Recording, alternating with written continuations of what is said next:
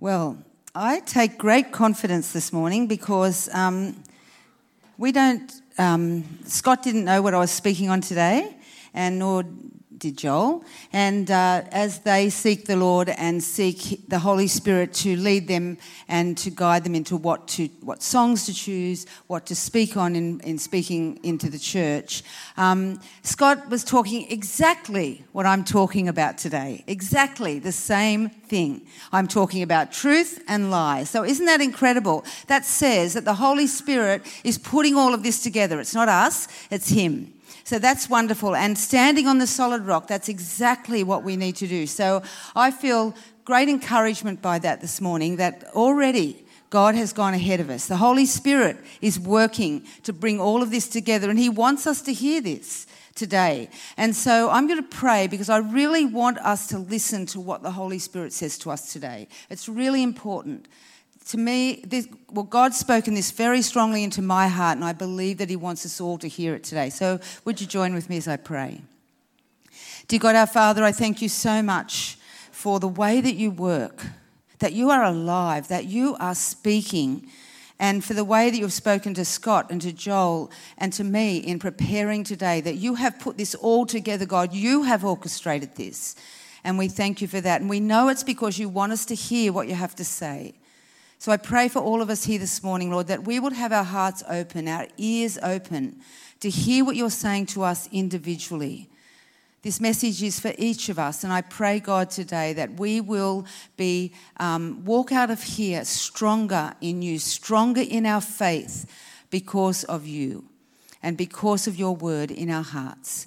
I thank You and I praise You today, Jesus, for who You are and for how You work in Your name. Amen. Amen. So our theme has been what makes my faith strong. And of course, all of you would have different things in response to that. And we've been talking about that in our speaking, also testimonies. We're going to have another testimony next week. What makes my faith strong? And today what I'm talking about, I could summarize in one word, and it's truth. Truth makes my faith strong. Now, recently I've been reading a book called Live No Lies by John Mark Comer. And this book is a really powerful book. It really has ignited in me a greater understanding of God and the way that He works in our lives. And this morning I'm going to share some of the truths that God has spoken into my spirit as I have read this book, because I think it's something that He wants us to share together. And if you get a chance to read this book, it's great. You can download it on Kindle, or you can buy the book at Koorong, but it is a really powerful book. It's quite intense. It looks at three areas. It looks at the world and the flesh and the devil, which sounds very interesting and challenging, but it is a challenge that we should take on. So in the beginning of this book, John talks about Evagrius of Pontus. Now, this guy is a monk. He's a young monk from the 4th century AD. And what he did was that he'd read about Jesus and going out into the desert and was confronted by the devil. And so he decided that he wanted to go into the desert and confront the devil also. So as a young monk, he went out into the desert. Now, people heard about this, word spread, and people became quite interested in this and actually sought him out as sort of a spiritual guide. And he stayed out there for a long time. And as a result of this, another young monk, Lucius, probably not young by the time that he asked him to do this, he asked him to write down the things that he had learnt, the strategy to overcome the devil. And what Evagrius did was he wrote a short book called Talking Back, a monastic handbook for combating demons. Talking Back. Think about that. Think about that title, Talking Back, because I want you to remember that part. He explained that the fight against the devil is a fight against what he called, the Greek word, logismoi. And what that translated means is thoughts or thought patterns, internal narratives, or belief systems. And so for Evagrius, what he was saying is that these thoughts that we have are not just ideas that come into our head, but many of the thoughts that we have behind them a dark force, which means that we're in a fight against the devil to set our minds free from captivity to lies using the weapon of truth. As Jesus said in John 8, you will know the truth. You will know the truth, and the truth will set you free. Let's go on with that passage there from John chapter 8. The Pharisees immediately responded to Jesus' statement with bitterness. But we are Abraham's descendants, and we've never been slaves to anyone.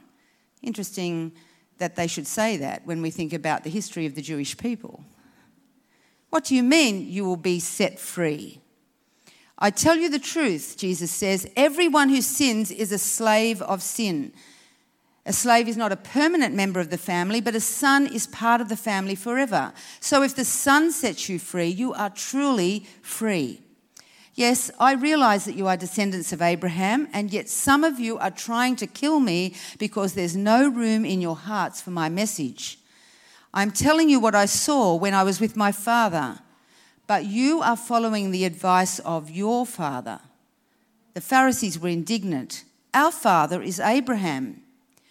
No, Jesus replied, for if you were really the children of Abraham, you would follow his example.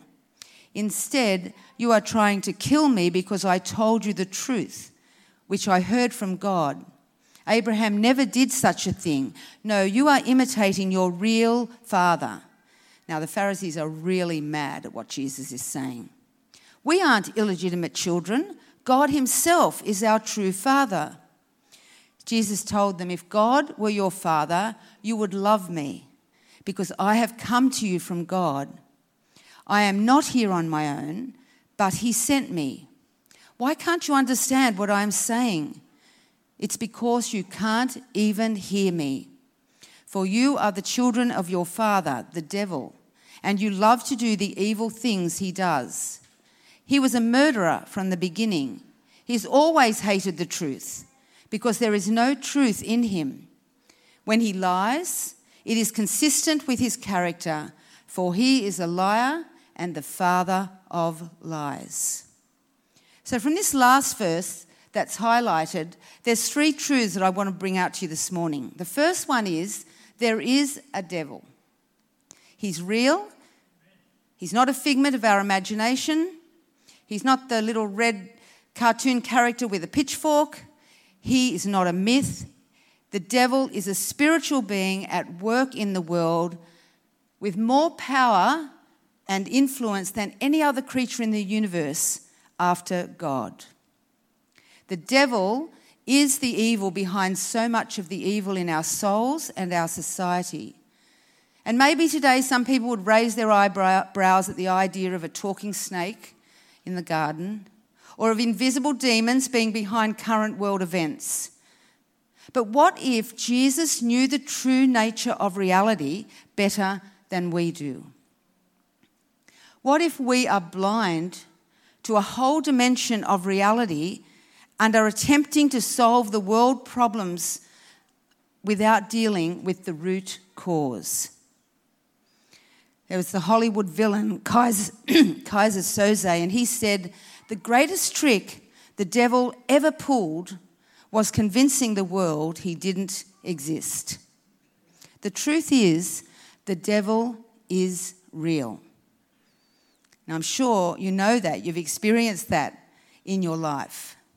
But many people want to deny that truth. But we know there's evil in the world and there's good, and there's someone has to create good and someone has to create evil, and God is the creator of good and the devil is the creator of evil. It says in verse 44, he was a murderer from the beginning.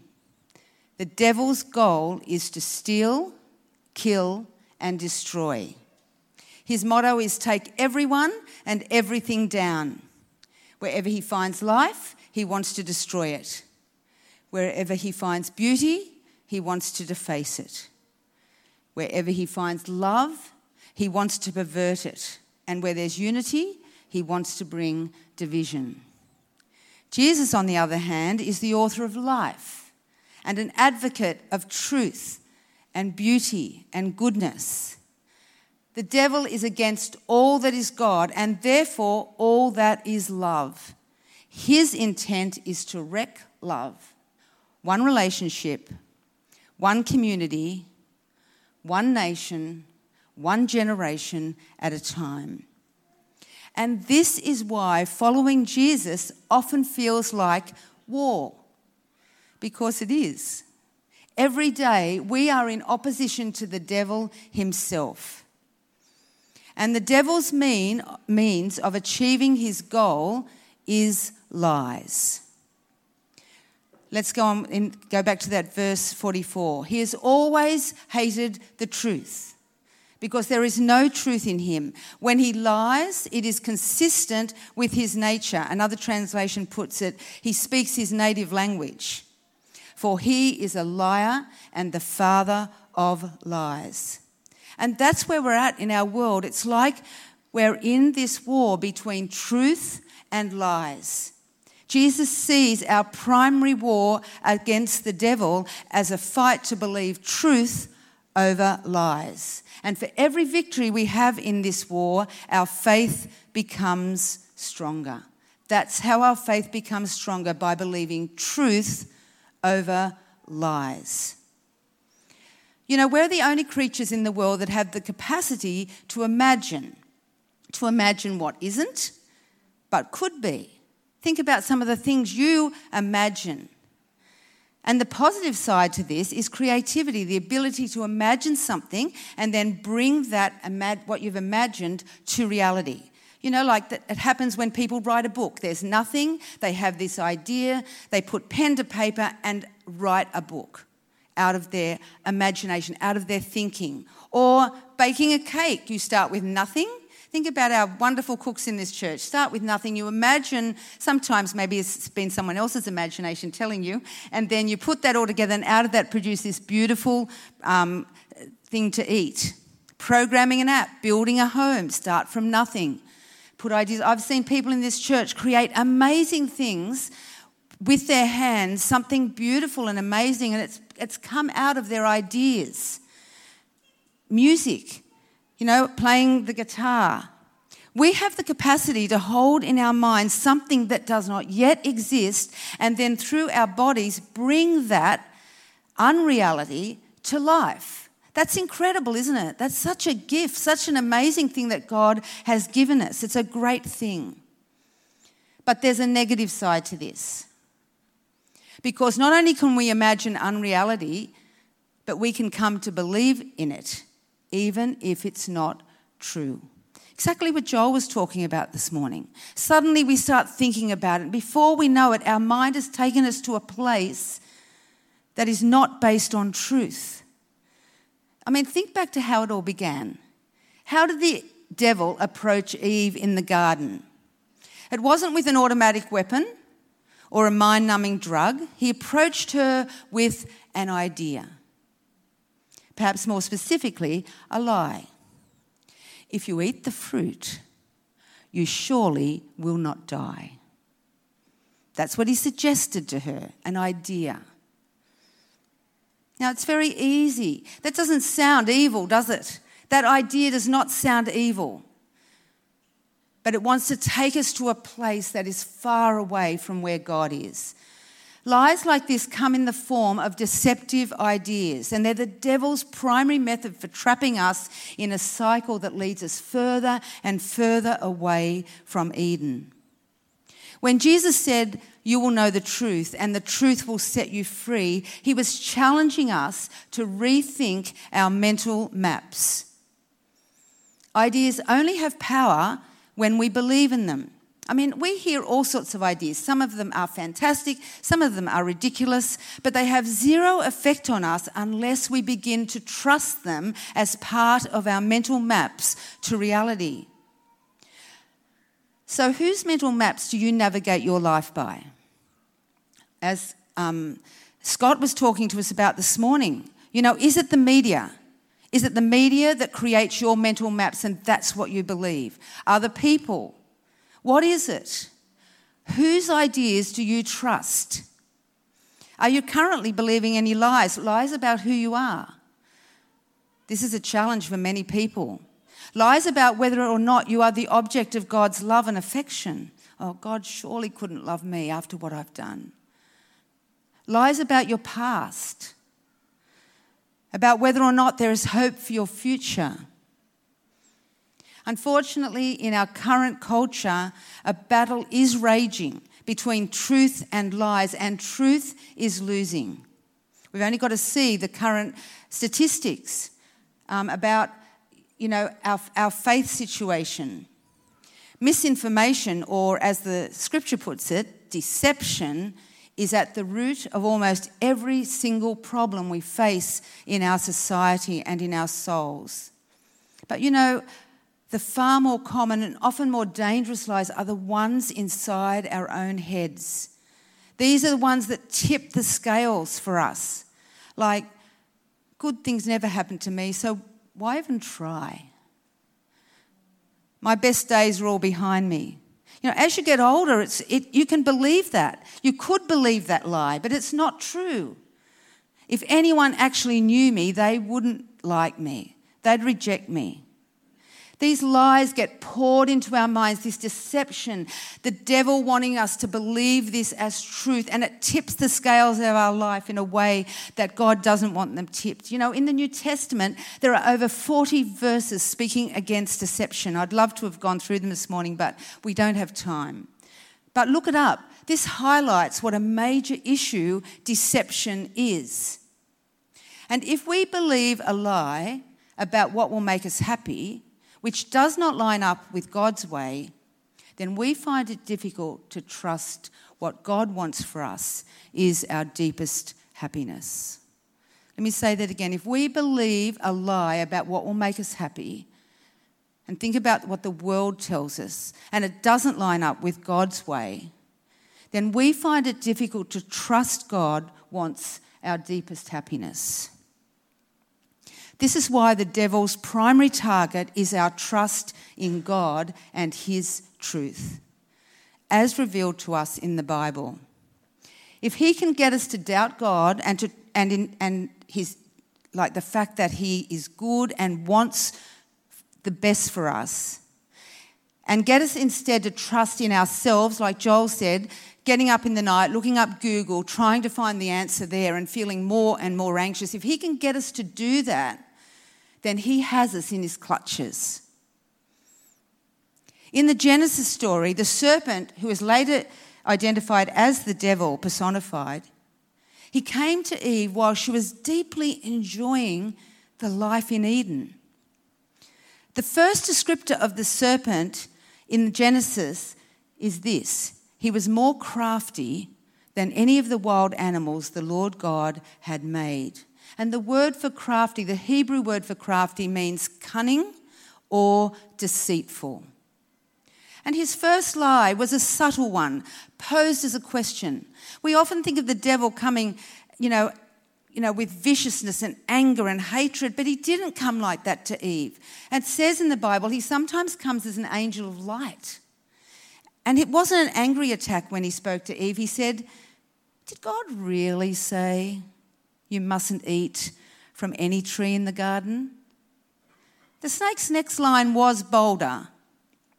"You will not certainly die. For God knows that when you eat from it, your eyes will be opened and you will be like God." Suddenly within Eve, there's this desire for something greater than herself, something that she could actually be equal with God. He didn't come at her with a weapon, but a simple yet evocative idea. God's not as good as he claims to be. He's holding out on you. If you take control from God and do your own thing with me, you'll be better off. This is the lie that underlies all lies. And tragically, she fell for it, and so did Adam. And what happens at the end of the Genesis story? They die. The devil has achieved his goal. Not with actual weapons of war, but with lies and deception. It's by the Spirit and truth that we're transformed into the image of Jesus. But it's by isolation and lies that we're deformed into the image of the devil. So let's go back to the garden story again with Eve. How did the devil bring about Eve's fall? First, he got her alone, away from God, away from her primary relationship with Adam. So there was no other voice in her head but the devil's. Nothing to challenge his deceit. And then he lied. He planted doubts in her mind about God's wisdom and good intentions, lies that played to her desires for self-gratification, pleasure, and independence. And alone, exposed to the lies, she was easy prey. Now, while you may think you will never fall for the talking snake routine, he is still crafty, and he's going to work out how to sidle up to you with deceptive ideas that will captivate your thinking. His tactic is the same basic formula on repeat: isolate, then lie. And this is still how he works: isolate, then deceive. And this is one of the things that made COVID-19 so devastating. Social isolation had a devastating effect on mental health and human flourishing. The suicide rate spiked. We need community to thrive. You know, the devil is so aware of the importance of community. He will do everything he can to keep people away from even gathering at the church. And we see the numbers are going down because that's his aim. You don't need to go there. You can do Christianity by yourself. You'll be right. It's a lie. Jesus said, don't give up the habit of meeting together. And so he lies to us. He says, you're right, you're good. You'll be good. Keep them away. Keep people isolated, alone, separated. And he uses that awareness of community to gain the upper hand in the fight, doing all he can to cut us off. He will do it through sickness. He will do it with all sorts of things to keep people isolated and alone, cut off from God's people and God himself. You know, when the devil confronts Jesus in the desert, he starts the same way he did with Eve, by planting doubts in Jesus' mind about his identity as the object of God's love. If you are the Son of God, it's really the update of the snake's "Did God really say?", which challenges Jesus to consider taking his kingdom by an easier way. I mean, who wants to go to the cross? Who wants to suffer that? And when you've even never done anything wrong. He wants to, suggest that Jesus could get the kingdom a different way. Get this, but the wrong way. 3 times the devil tempts Jesus. Each time Jesus calmly responds with a quote from Scripture, displaying a quiet confidence in God's truth. And this is how we fight the devil and how we keep our faith strong. Not by some emotional or spiritual frenzy, but by standing quietly confident in God's truth, applying the spiritual disciplines that Jesus demonstrated in our own lives. You could say it this way: spiritual disciplines are spiritual warfare. And the 2 ones we see in the story with Jesus are quiet prayer. Notice that Jesus goes into the quiet of the desert talking to his Father. There's no external noise distracting him. No chatter with friends, no reading the morning newspaper, no scrolling through social media. Jesus literally goes into the solitude of the desert so that he can distinguish the voice of his Father from the voice of the enemy. You can't do that in the midst of everyday noise. There's too much going on. You need quietness to hear God speak, so that he can speak truth into you, so that you can win this war over lies. And the second thing Jesus did was Scripture. These are things that you know, but we just need to keep reminding ourselves. How does Jesus fight the devil's lies? By turning to Scripture, by speaking out Scripture. 3 times the devil tempts him with a lie, and 3 times he speaks back Scripture in reply. Now let's go back to Evagrius of Pontus from the 4th century AD and his handbook. What was it called? Talking Back. Said I wanted to remember that phrase, talking back, a monastic handbook for combating demons. It has almost 500 entries, and each entry has a thought or emotion or desire from a demon, followed by a scripture that talks back to that specific temptation. And that's what we have to do. When the lies come, we have to talk back with the truth, with the word of God from scripture. Remember, for Evagrius, logismoi, or our thought patterns, are the primary means of demonic attacks upon our souls. And if we give in to those, they become strongholds in our minds and hold us in captivity. But we can break free. This is what's good. The truth will set you free. We can break free from this if we use scripture to talk back to the lies. We're talking back with truth. Can I tell you, you can't fight the devil's lies by simply trying to ignore them. You have to replace them. You have to replace the lies with truth. You have to take on the mind of Christ to actually think like Jesus thinks. So reading scripture is not just for information, but for spiritual formation. And to fill your minds with the thoughts of God regularly and deeply so that it will literally rewire your brain, physiologically as well as spiritually. And from there, your whole being. You are transformed by the renewing of your mind. Now, if we don't intentionally do this, then what our mind's filled with comes from the world and the devil. And it will cause us to become, as Joel said this morning, anxious, broken, distracted, angry. We don't fill our mind with scripture. We don't do this because of some religious obligation. I want you to hear that. We don't do it because I have to read the Bible. No, it's not an obligation.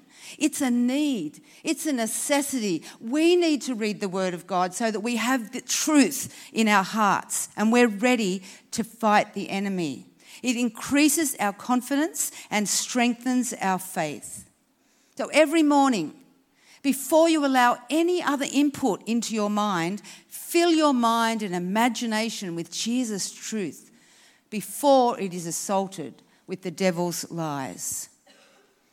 In Paul's letter to the Ephesians, chapter 6, which is the most in-depth passage of Paul's writing on spiritual warfare, he likened the follower of Jesus to a Roman soldier, and I invite the band to come. Finally, be strong in the Lord and in his mighty power. I was reading in Zephaniah this morning. I'll just see if I can find it quickly. This is a promise God spoke to me this morning. For the Lord your God is living among you.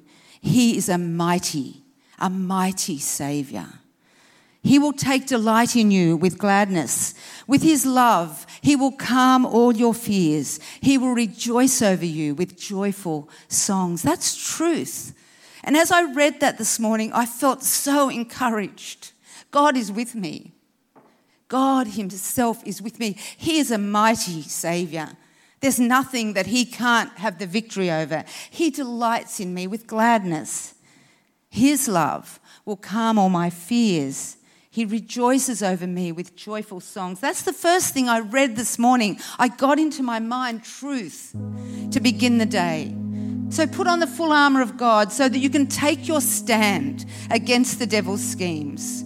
For our struggles are not against flesh and blood, not the people in our world. Our struggles against the rulers, against the authorities, against the powers of this dark world, and against the spiritual forces of evil in the heavenly realms. That's where the battle is. Make sure you understand what the battle is, not people. It comes from the enemy. That's who we're fighting. We have to put on the full armour of God so that when the day of evil comes, you may be able to stand your ground. Stand your ground. And you have done everything, after you have done everything, to stand. Stand firm then. Join with me, stand. Everyone, please stand. This is how we win. We stand. When confronted with deception, Jesus simply called out the lies, talking back with Scripture. He would stand on truth. And this morning, as you're standing there, I want you to picture standing on the truth of God. A firm foundation in your life, solid rock. That's who Jesus is. The truth will set you free. Jesus stood on truth and he never lost a fight. This is what makes your faith strong.